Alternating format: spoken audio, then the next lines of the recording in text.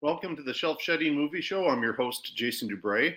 And for this episode, number 69, I'm going solo to go through my choices for yet another top 10 show from our 2023 31 Days of Horror Challenge put together by Scott Lehman. I always have a lot of fun with these challenges. I do try to make it a true challenge and finding movies sometimes that I haven't seen before, or ones that are a little bit weirder or international or a little bit different. And that certainly plays into the picks that I make. I would say that I had a bit of a mixed bag. There was only one movie I was able to watch per day, so I saw 31. Again, nothing compared to a couple of years ago when I got to 50 movies for that challenge. And so I do find that I was able to come up with a top 10, and I actually think I'd probably have definitely a top 12 that I would be talking about. Two of the movies I decided, because they're going to be part of another show coming up soon, which is a bit of a follow-up to a show I did with Rank and Review, which I'll talk about sometime in the near future. So they likely would have made this list of 10 if I didn't decide to include them, but I'm going to talk about them at another time. So I took those ones out for sure. I was kind of trying to find movies that haven't been mentioned in previous years' top 10 shows as well to feature. I would say that 9 of the 10 are solid horror movies for sure, no doubt about it. I do have one which might be a little bit more of an action thriller, but certainly has some horrific elements to it. So before I get to my list, I do want to mention that our next episode is going to be episode number 70, and I believe I'll be having Carmelita Valdez-McCoy back on. I'm very excited to have her back on. But this will be a bit of a change now, kind of moving forward. I think we'll still have some shows, which are the 6 reviews. I think we'll keep kind of doing a little bit of a version of a point system, but it may not be quite the same point system that you've been used to in earlier episodes. And I might be doing a few more solo shows and kind of shorter episodes along the way, ones that shouldn't be quite as long as some of my more recent ones here, with the goal of producing more episodes. And also, as far as the time commitment for my guests there, 6 movies can be a lot sometimes. So just being aware of that. And I'm looking forward to the ways that we can take a look at experimenting with this format, and also perhaps coming up with some more current reviews as we move into 2024. Certainly we have this show being a top 10 show. We'll be having a couple more top 10 shows in the next few months. My top 10 discoveries of the year. And then, of course, my top 10 movies of 2023, which are usually a little bit more into 2024 because I wait for those limited release Oscar contender movies. And then, of course, I'll be looking at doing some more Oscar shows when that season comes up there. So things to kind of look forward to as we move into episode 70, moving towards eventually 100 episodes of the Shelf Shedding Movie Show. And as always, I appreciate those who listen to this and support this podcast, which is very much a labor of love. So moving now on to my list of 10 movies. And simply, I think because of this one being the one that some might argue is not completely a horror movie, I did put at number 10 a movie called The Silencing.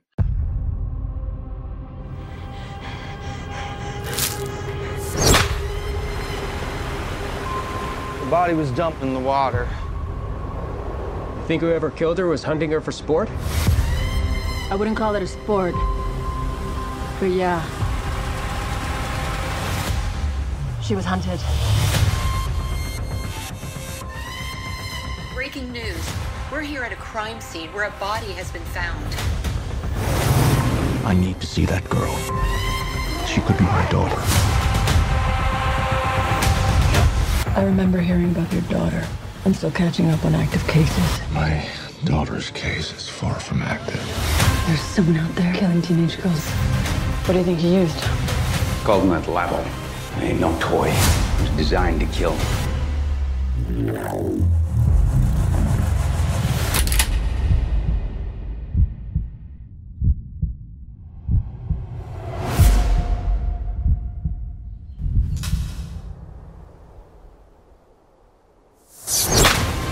We got one lead. He's gonna get what's coming to him. I have some questions. We know that the suspect using that ladle, and he has that house in his basement. Does your brother own an ladder? Are you forgetting who the sheriff is? There is no sheriff here. We never know as much as we think we do, Alice.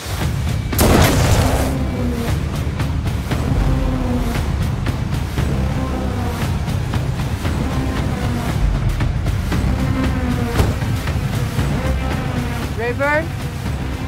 He's here! Sheriff, behind you! Behind you!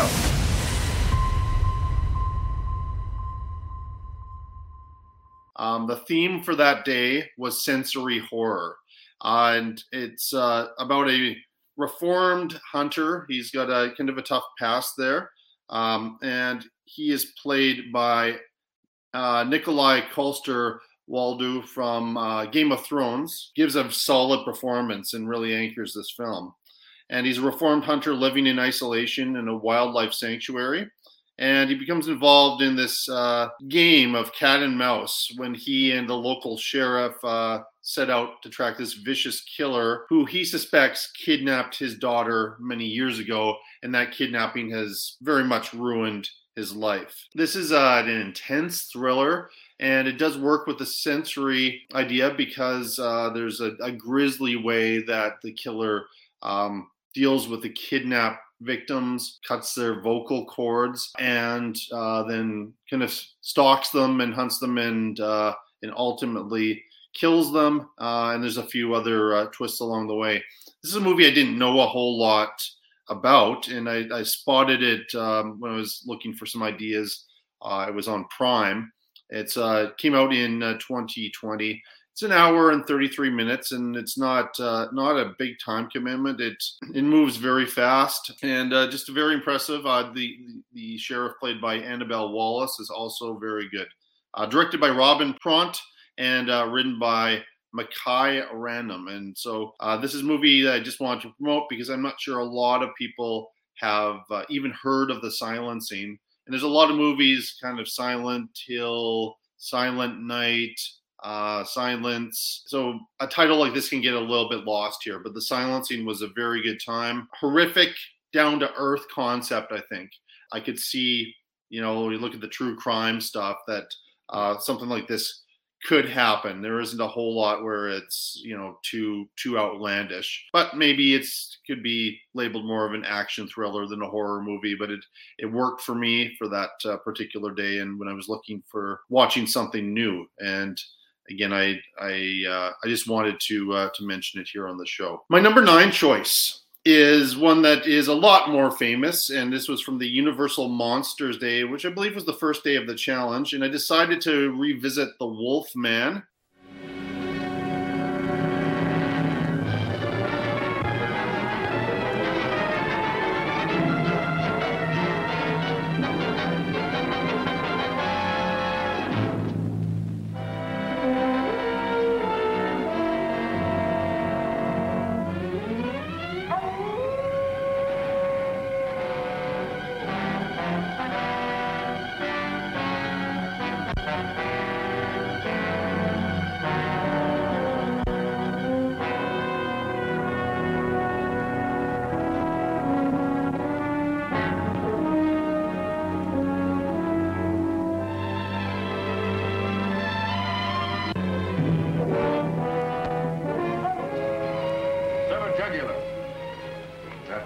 Jenny Williams was killed? Yes. Find something? Animal tracks. Whoever is bitten by a werewolf and lives becomes a werewolf himself. Oh, don't hand me that. You're just wasting your time. The wolf bit you, didn't he? Yeah. Yeah, he did. You wouldn't want to run away with a murderer, would you? Oh, Larry, you're not. You know you're not. I killed Bela. I killed Richardson. If I stay here any longer, you can't tell who'll be next.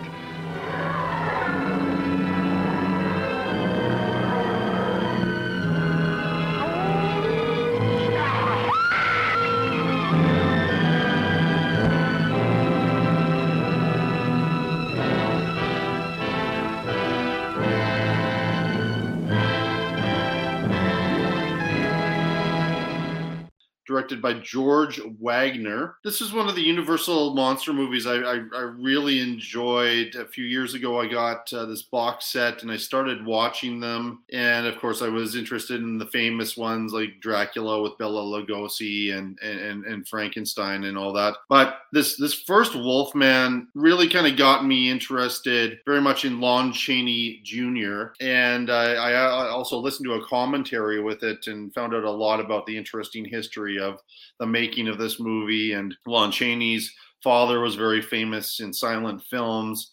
And I think kind of gave Lon Chaney Jr. A bit of a tough time, but I think he's terrific playing Lawrence Talbot, who has this kind of this curse that happens whenever there's a full moon, and he's a really sweet, nice guy, but then he essentially turns into a monster. He comes back. He's had this family that has a lot of money. Some really good actors in here. Claude Rains, who's fairly famous, was in Casablanca.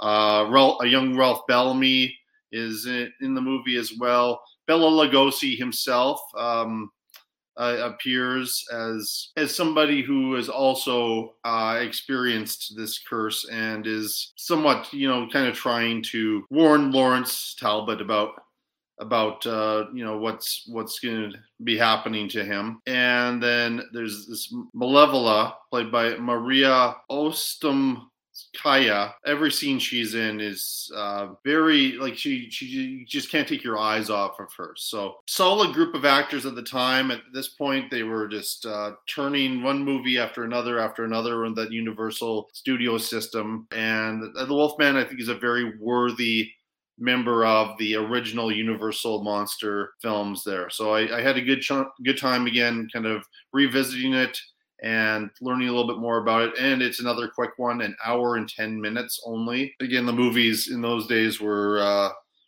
very fast. They didn't waste a whole lot of time in telling the story there, and had some really cool, for the time, makeup effects and certainly the cinematography with the transition scene. They certainly don't have the technology that we have now, but it's something kind of magic that still, I think, works, that they do in those scenes there. So very well directed and put together, very famous Universal monster movie that I put as number 9. My number 8 was the theme was movie with a party. I decided to give, this was my second pass at Scream 6. Please help us. You just down here. What's in line here, girl? You got a problem here, guy?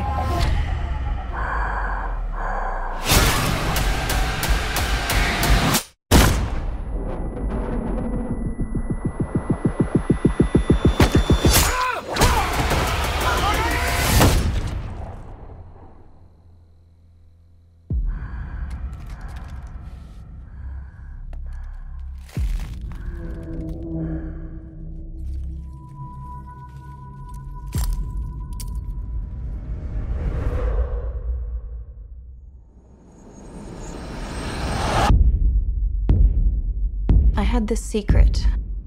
There's a darkness inside of me. It followed me here. And it's gonna keep coming for us. We share a certain history. This isn't like any other ghost face. What is this place? A shrine. We've got to lure him in. We execute him. Hello? Let's play a game. You know you're like the 10th guy to try this, right? It never works out for the dipshit in the mask.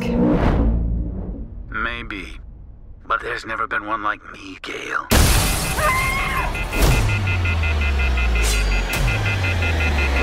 I'm something different. That's why I'm gonna shoot you in the head.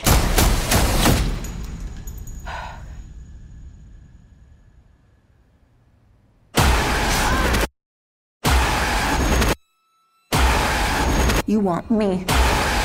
So let's finish this.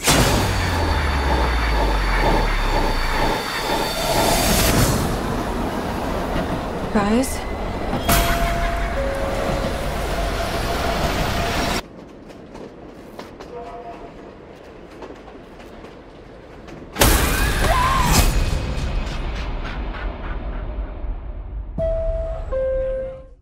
which is also a 2023 movie, and this is directed by Matt Battaglia-Alpin and Tyler Gillett.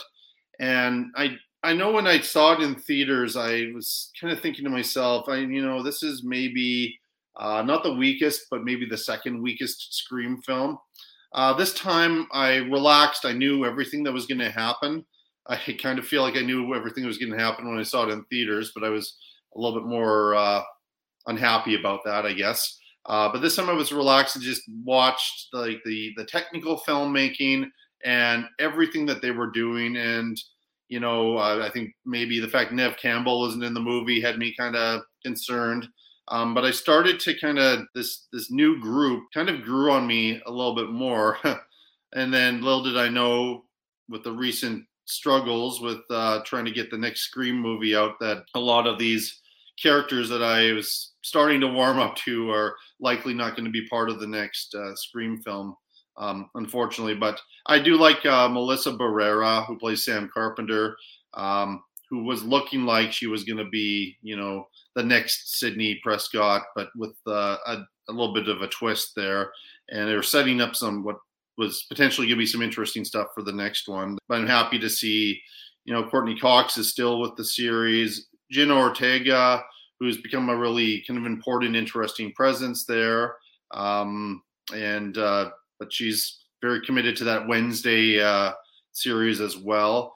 And I like what she does there. I think I like Melissa Barrera in these new Scream movies a little bit better. And then we get to see some other kind of really well-known actors who show up. It's nice to see Hayden Panettiere coming back, and she was, of course, part of the Scream 4 entry, and her character coming back into the fold in this one. And I think that's the only thing I would say is, in other times in Scream movies, when you would see a familiar face, that would lead you down to a little bit of a path where you're thinking, okay, seeing a few of the Scream movies, this person is maybe the killer, but may not be the killer. I think it was a little bit predictable, and still, that doesn't really change who one of, or possibly the only killer is. For I don't want to spoil too much for those have not seen Scream 6 yet, but I was able to predict a few things. There were a couple of twists and turns here and there, but I would have to say, like, the opening is very good too. Really enjoyed that. Samara Weaving makes an appearance in the opening, and it's interesting. And just to move the whole story to New York City during Halloween was kind of cool. But unlike a lot of other Scream movies, the party scene is really early on. It's almost like in our first few scenes of the movie. But it was a little bit of an excuse to watch Scream 6 again and reevaluate it even a few months later. And I think on the whole, I really like Scream 6. It's not my favorite in the Scream franchise, but I think it works well. And my good feelings about that got it to number 8 for this year's challenge. My number 7 choice is a 1980s classic. The theme was special effects or makeup by Bob Keane. And I didn't really know a whole lot about Bob Keane, but very important and influential in horror effects and makeup. And I decided to take a look at 1988's Waxwork. It's 11:45. Let's go. Imagine, if you will, an exhibit in fear. It looks a little spooky, boys. You think we should do this? A place that appeals to your deepest and darkest fantasies. Ooh, scary. Your fascination with ghosts, monsters, and the many unearthly elements of the supernatural. Look. Now this is killer. Enjoy. Wow, the glasses from Nutty Zombies from Hell. Lose yourself in it. Would you like a closer look? Really? But whatever you do, don't step over the rope. Welcome, my dear. We thought you were too tired to join us. All right, I'm hypnotized. Hey, not so fast. Relax. Put on a cup of coffee. We'll talk about it. I want out of here, Sarah. I'm serious. Getting scared? Do I get a pretty woman in my illusion? No. No, I get a dork. It isn't real. Bravo! What the hell did you kill him for?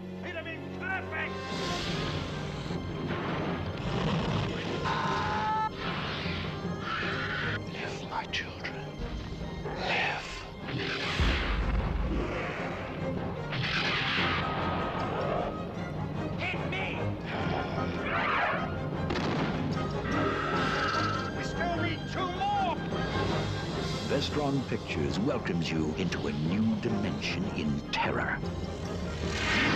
Waxwork.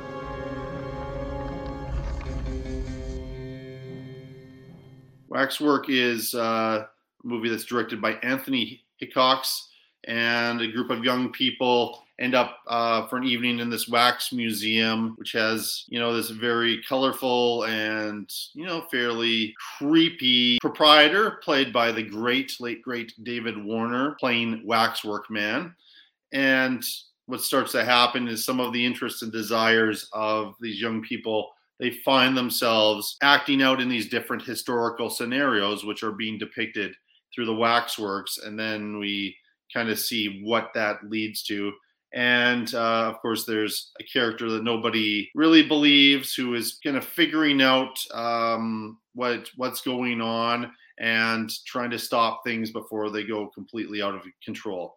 The climax to this movie is so much fun. It is wild. It is out of control, and it's a true battle. There's a fair amount of violence for sure, and some great makeup effects. And it's a good time. It's an hour 33 minutes, and it was I'd always seen the poster and always been curious about Waxwork, but I didn't know what type of a horror movie it was, because a lot of 80s horror movies were also very gruesome in nature, and that's kind of what I thought this one would be. But it's also a little bit of over-the-top fun. And yeah, I enjoyed it enough here that I think it really is a prototypical 80s horror movie. Young people get in this horrific situation and have to kind of figure their way out of it. And I know there's a sequel, which I have not seen yet, but Waxwork, the original, is definitely one I can recommend, and certainly having a day where I learn a little bit about somebody who's behind the scenes and was influential in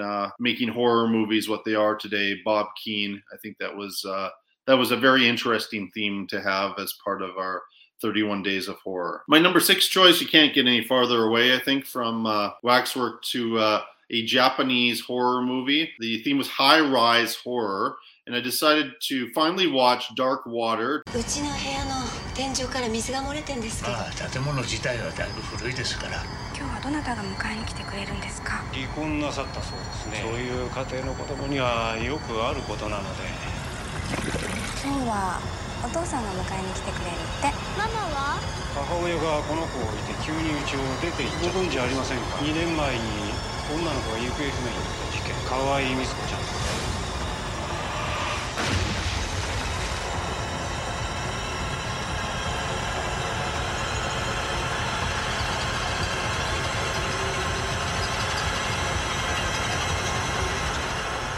このぐらい水の底から。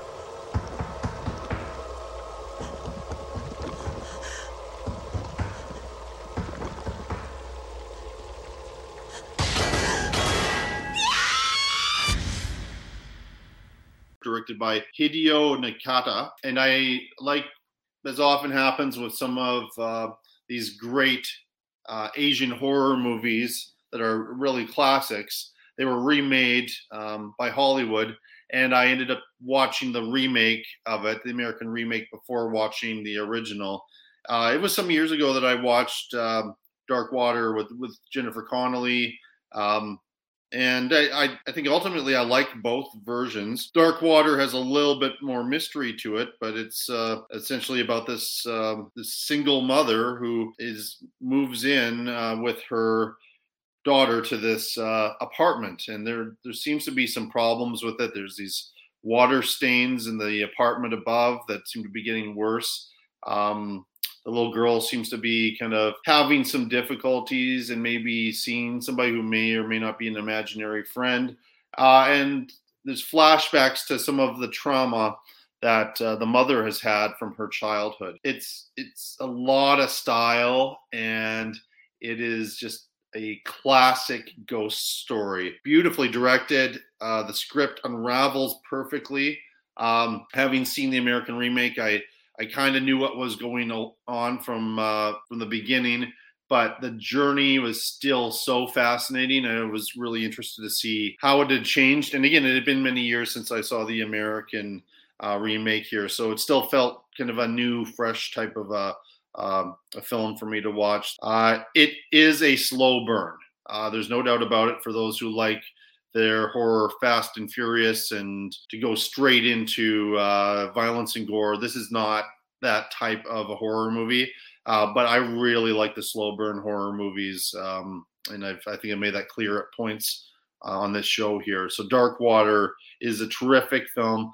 I think it benefits from rewatches. There'll be some details, and there's always kind of something a little bit suspenseful or a little bit creepy or more going on in the frame than you could spot the first time watching it. So directed by a master filmmaker there with Nakada there. So Dark Water is number 6. Number 5, I chose from the theme of horror involving the elderly. A movie I had heard the title before, and it's another 2020 release called Relic.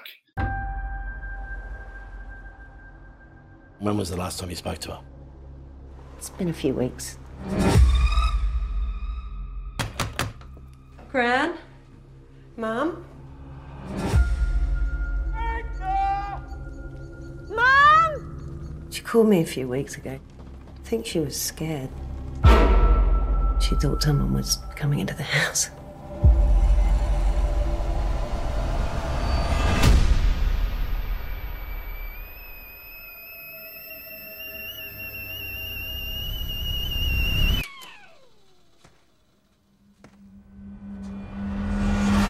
Tea? Do you know where you were, Mum? I suppose I went out. What's this? I was on the property when your grandfather inherited it. His mind wasn't there in the end. You can't put Gran in a home. She can't live on her own anymore. She has to be watched. Everything all right, Gran? I thought this was where it got in. Who? Whoever was coming into the house.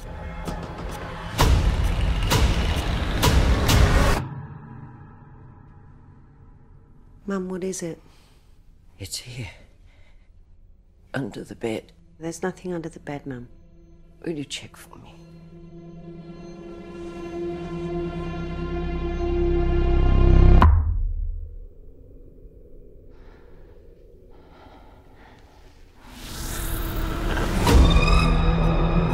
I'm here to help you, Mum. I can see you.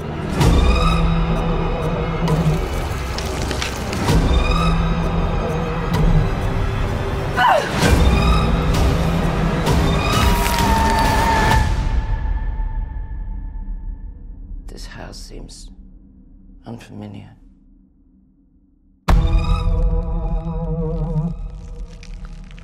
And again, I found this one on Prime. And why I was curious about this one is there's a 1990s B creature feature movie that I have always enjoyed called The Relic. This has absolutely nothing to do with The Relic. This is set in Australia, and after an elderly woman goes missing from her home, her daughter and granddaughter come out to see if she's safe, and she appears to be completely gone. They don't know what to do, and they go into the house and try to kind of fix things up and figure out what to do. And then suddenly this grandmother shows up, and things kind of seem like they're normal sometimes. Other times there's some really kind of dark stuff going on, and the daughter, mother, and grandmother dynamic are all very, very interesting. The whole thing ends up being an allegory very much about how dementia starts to consume the person, but also consume an entire family and affect the entire family. And that's realized in a visual way, which is really unique and interesting. Not something that I would have necessarily predicted. Really like Emily Mortimer.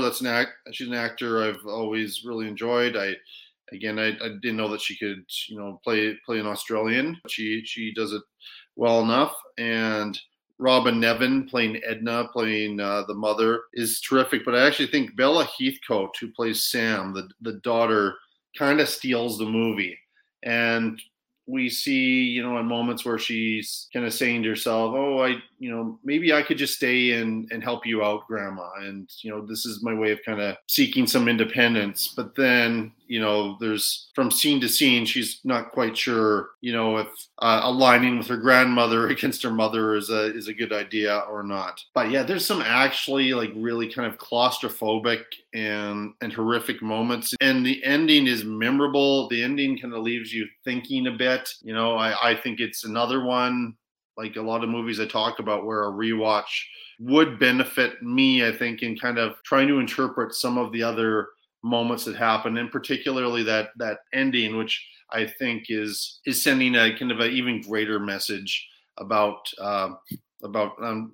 this horrible disease of dementia. And it's a really clever idea. Want to shout out the director, Natalie Erica, and again, we're starting to slowly move into a time where we're getting more and more super talented and wonderful female horror directors. It's about time and again, it's still few and far between. I feel like the wonderful and talented part has always been there. It's just the opportunities have not been there for as many women to direct horror, and probably across all genres, and that's starting to hopefully improve there. But Natalie Erica is one to watch for sure. I'm interested to see more films from this director. My number 4 choice, movie that ended up being a lot more fun. I had very low expectations for it, but I was to watch a horror movie from this year, 2023. Of course, I included Scream 6, but under a different theme. But I decided, because I was starting to hear, I thought when I saw the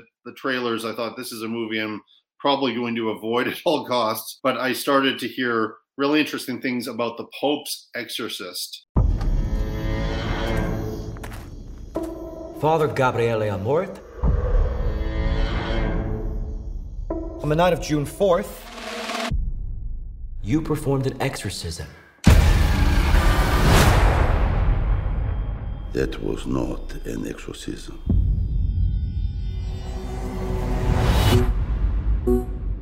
The majority of cases do not require an exorcism. 98% are recommended by him to doctors and psychiatrists. The other 2%, I call it evil. We have more questions for you, Father Amort. You have a problem with me? You talk to my boss, the Pope. There is a case that needs your attention. Bring me the priest. I'm here to help, Julia. Wrong priest! Take caution. There are secrets buried there. Is the Vatican sealed? The Church has fought against this demon before. The Vatican covered it up. We need to find out why. You've been played. You talk the fates. Whatever you do, you only do because God allows it.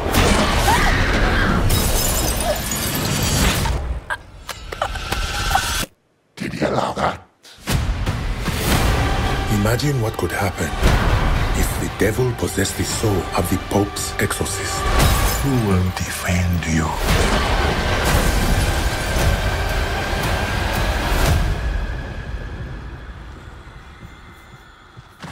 My faith does not require defense.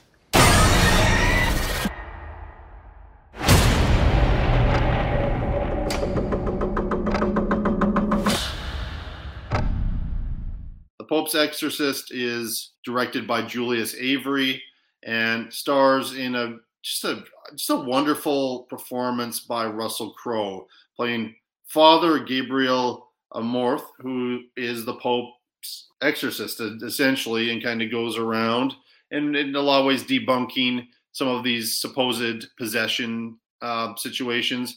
We have this absolutely wonderful opening scene. And if you're looking for a down-to-earth, realistic possession film, if there is some, this is probably not going to be it, because Russell Crowe's having a lot of fun playing this Italian guy. He's a big guy, and he wears his outfit, and he goes around on this tiny little bike, travels everywhere that he goes, and is quite an eccentric fella. And he has this younger priest played by Daniel Zavada, Father Equibio, who is the local priest trying to help out this family, and they're this American family who have moved into this house, but it seems like the possession has hit the little boy in the family, and there is some sort of a strange history to this house that they're living in, which gets revealed as the movie goes on. It becomes more and more over the top and kind of bizarre what goes on. Nice touch as well as Franco Nero playing the Pope.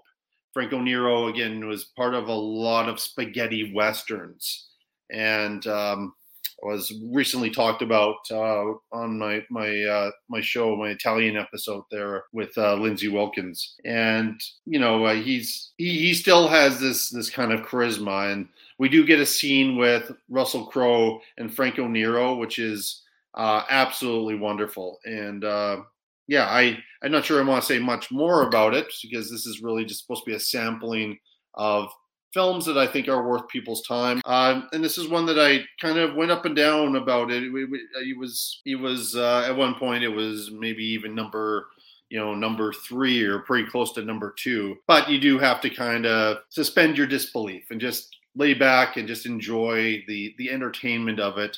If you like this type of movie. If you don't like this type of movie, early on you'll know that it's not for you, and it's maybe not going to be as good a time.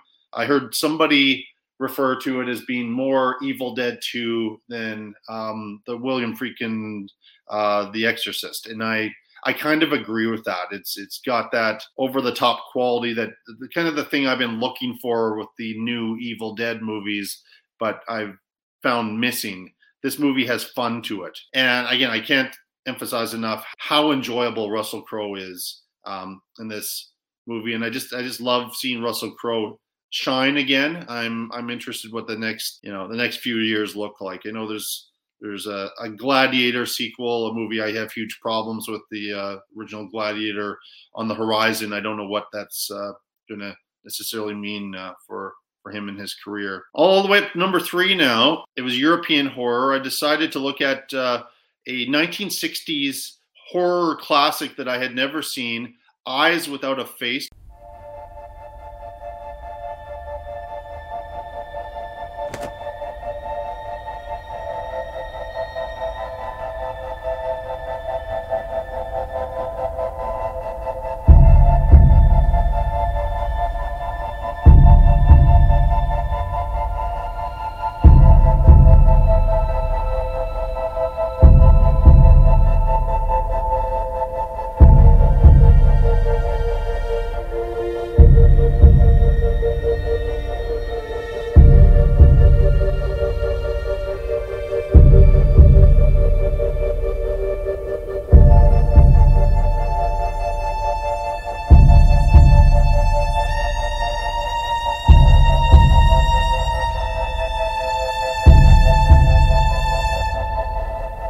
Directed by Georges Franju, and it is this is another wild movie. Essentially, there's a surgeon who has caused an accident which has left his daughter disfigured, and he's going to great lengths to try to find her a new face using all of his surgical skills. And you can kind of imagine some of the lack of ethics and the moral situations he's in. He has this faithful assistant who helps him essentially kidnap women to sort of see if their faces are going to match and are going to stay with his daughters.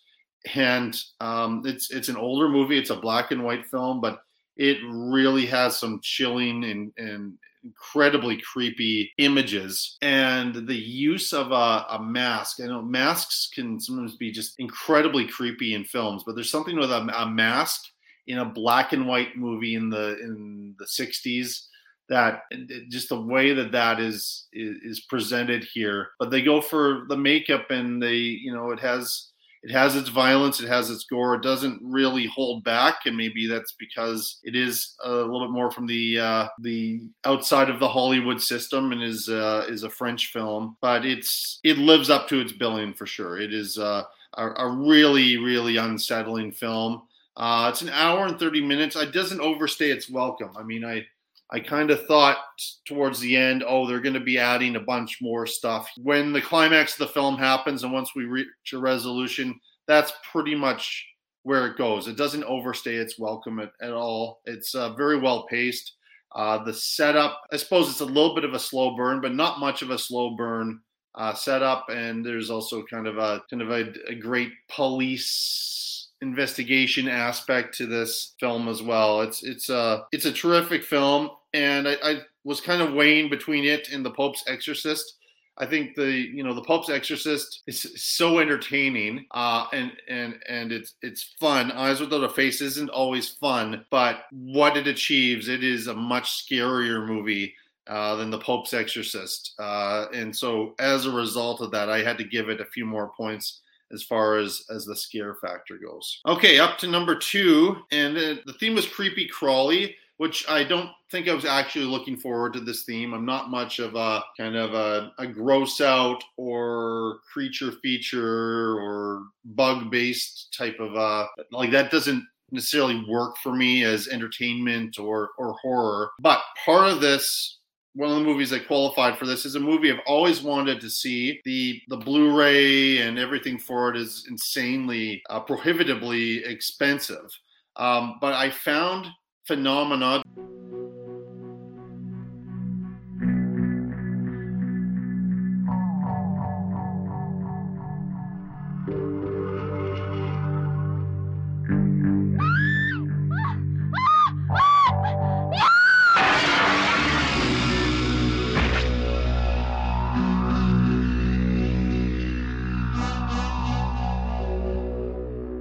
The wind, yes. The phone. Very particular wind. Typical of this part of the country. It comes from the Alps. The blasts of warm air cause snow avalanches. While it blows, there are those who say it causes madness.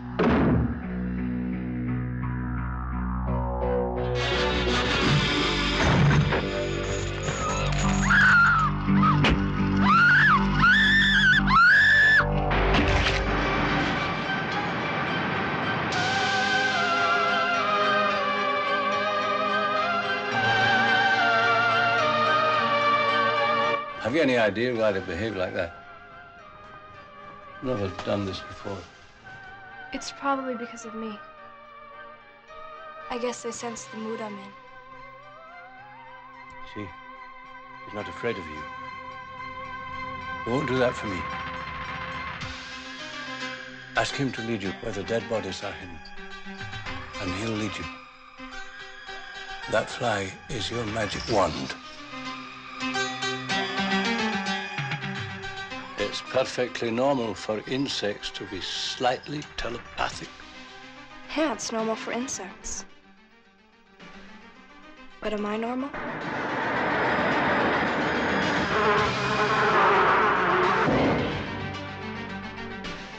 I love you. I love you all.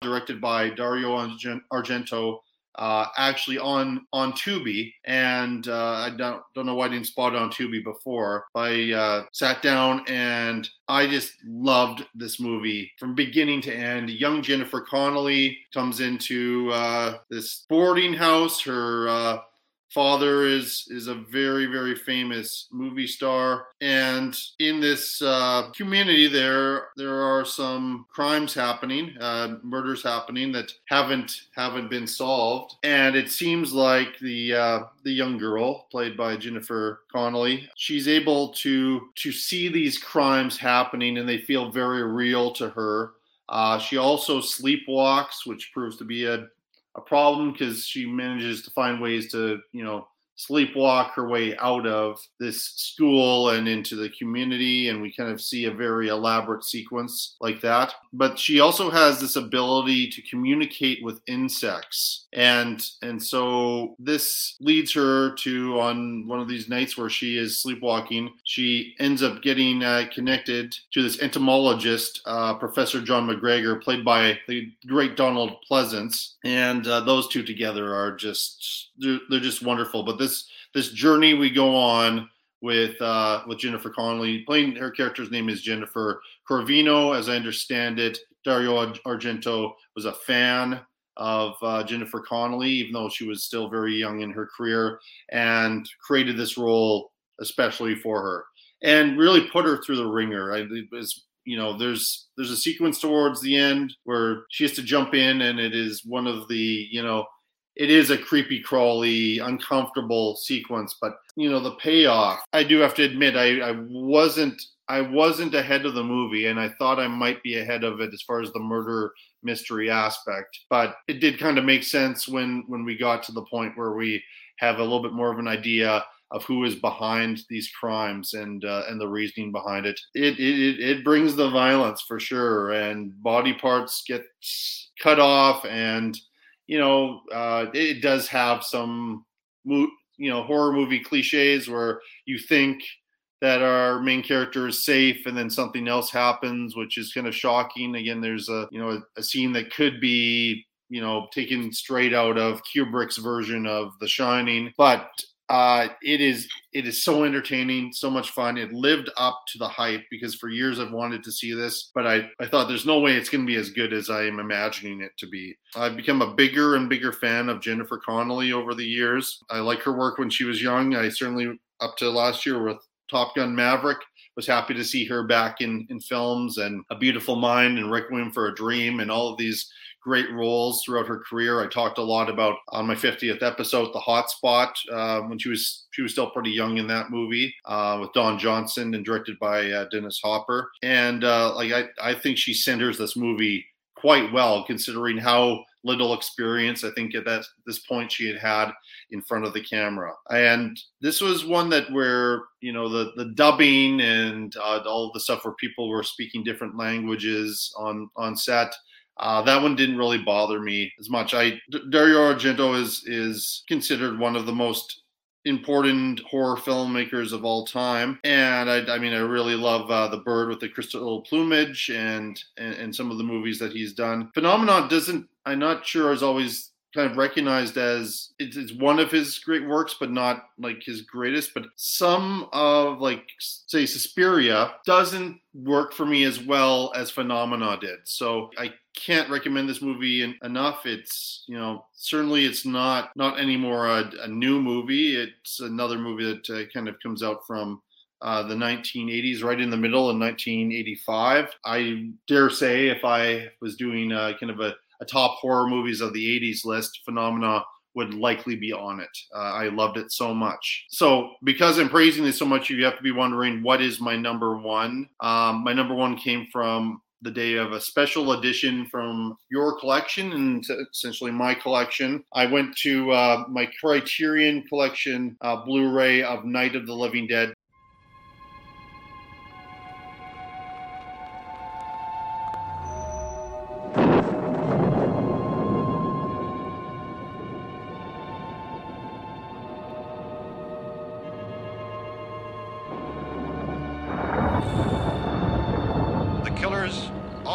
Eating the flesh of the people they murdered. Yeah, they're dead. They're All messed up.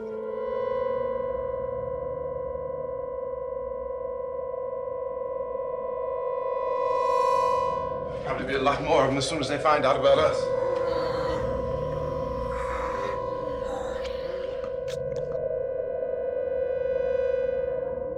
All persons who die during this crisis, from whatever cause, will come back to life to seek human victims. I'm telling you, they can't get in here.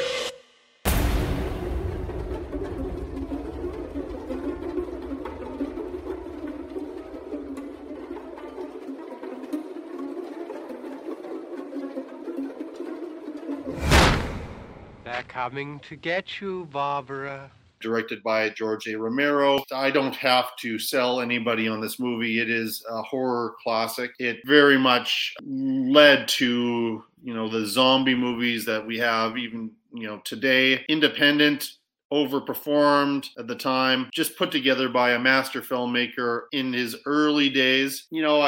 Someday I'm going to have to kind of think about, and there are actually some of the Romero zombie movies I haven't seen yet. But think about doing that and figuring out what are my favorites. But I go back to this movie a lot, and it never disappoints. And, a group of people simply stuck in this house, and nobody knows exactly what's going on, but they're trying to survive. And we have the people who are panicking and are hysterical, and the others are trying to protect. Then we have the people who are doing absolutely everything wrong. The Cooper character has become a character in horror movies, but this character is literally named Cooper in Night of the Living Dead. And then we have the folks who somehow have the survival skills and they know what to do in this situation, and they just act. And Ben, played by Dwayne Jones, is that character. He's trying to help Barbara, played by Judith O'Dea, settle down, but needs her help trying to secure this house. And then we start to discover all of these other people are around the house and in the house, and the attempts to work together and how that breaks down. And again, the greater comment of, the zombies are pretty scary and dangerous, but the people themselves are often worse. That gets introduced in this pioneering film. So it is simply one of the greatest horror movies of all time. And I decided to watch it, even though I did try kind of throughout the challenge to introduce myself to some new movies. Night of the Living Dead, number 1 of my 2023 top 10 horror movie challenge list. So I hope you've enjoyed this fairly short episode where I'm quickly going through my top 10, and we'll start to tune into some episodes, probably more episodes being produced, shorter running time, I think, over the next while. But I do have a few episodes coming up which will have the traditional 6 reviews as well. And as we kind of go along, I'll explain different changes to the point system and things that we're going to be doing. Before I go, of course, shout out some podcasts: Larry's show, Rank and Review; Matt's show, Film Feast; Kurt's show, A Lifetime of Hallmark; Lindsay's show, Schlock and Awe. And please check out all these fine independent movie podcasts and so many more. And if you just take a look, any topic to do with film, there's a podcast for it, and just give it a shot. I find from listening to podcasts, I learn all kinds of interesting things. The more I dig in, the more I realize I know a lot about movies, but there's so much more I don't know. And that's kind of the great thing about being able to reach out to podcasters from different walks of life and all over the world. Again, just doing this for the love of film and just for fun, much like myself. And again, just keep supporting the movies, and please be kind to one another and be respectful of each other.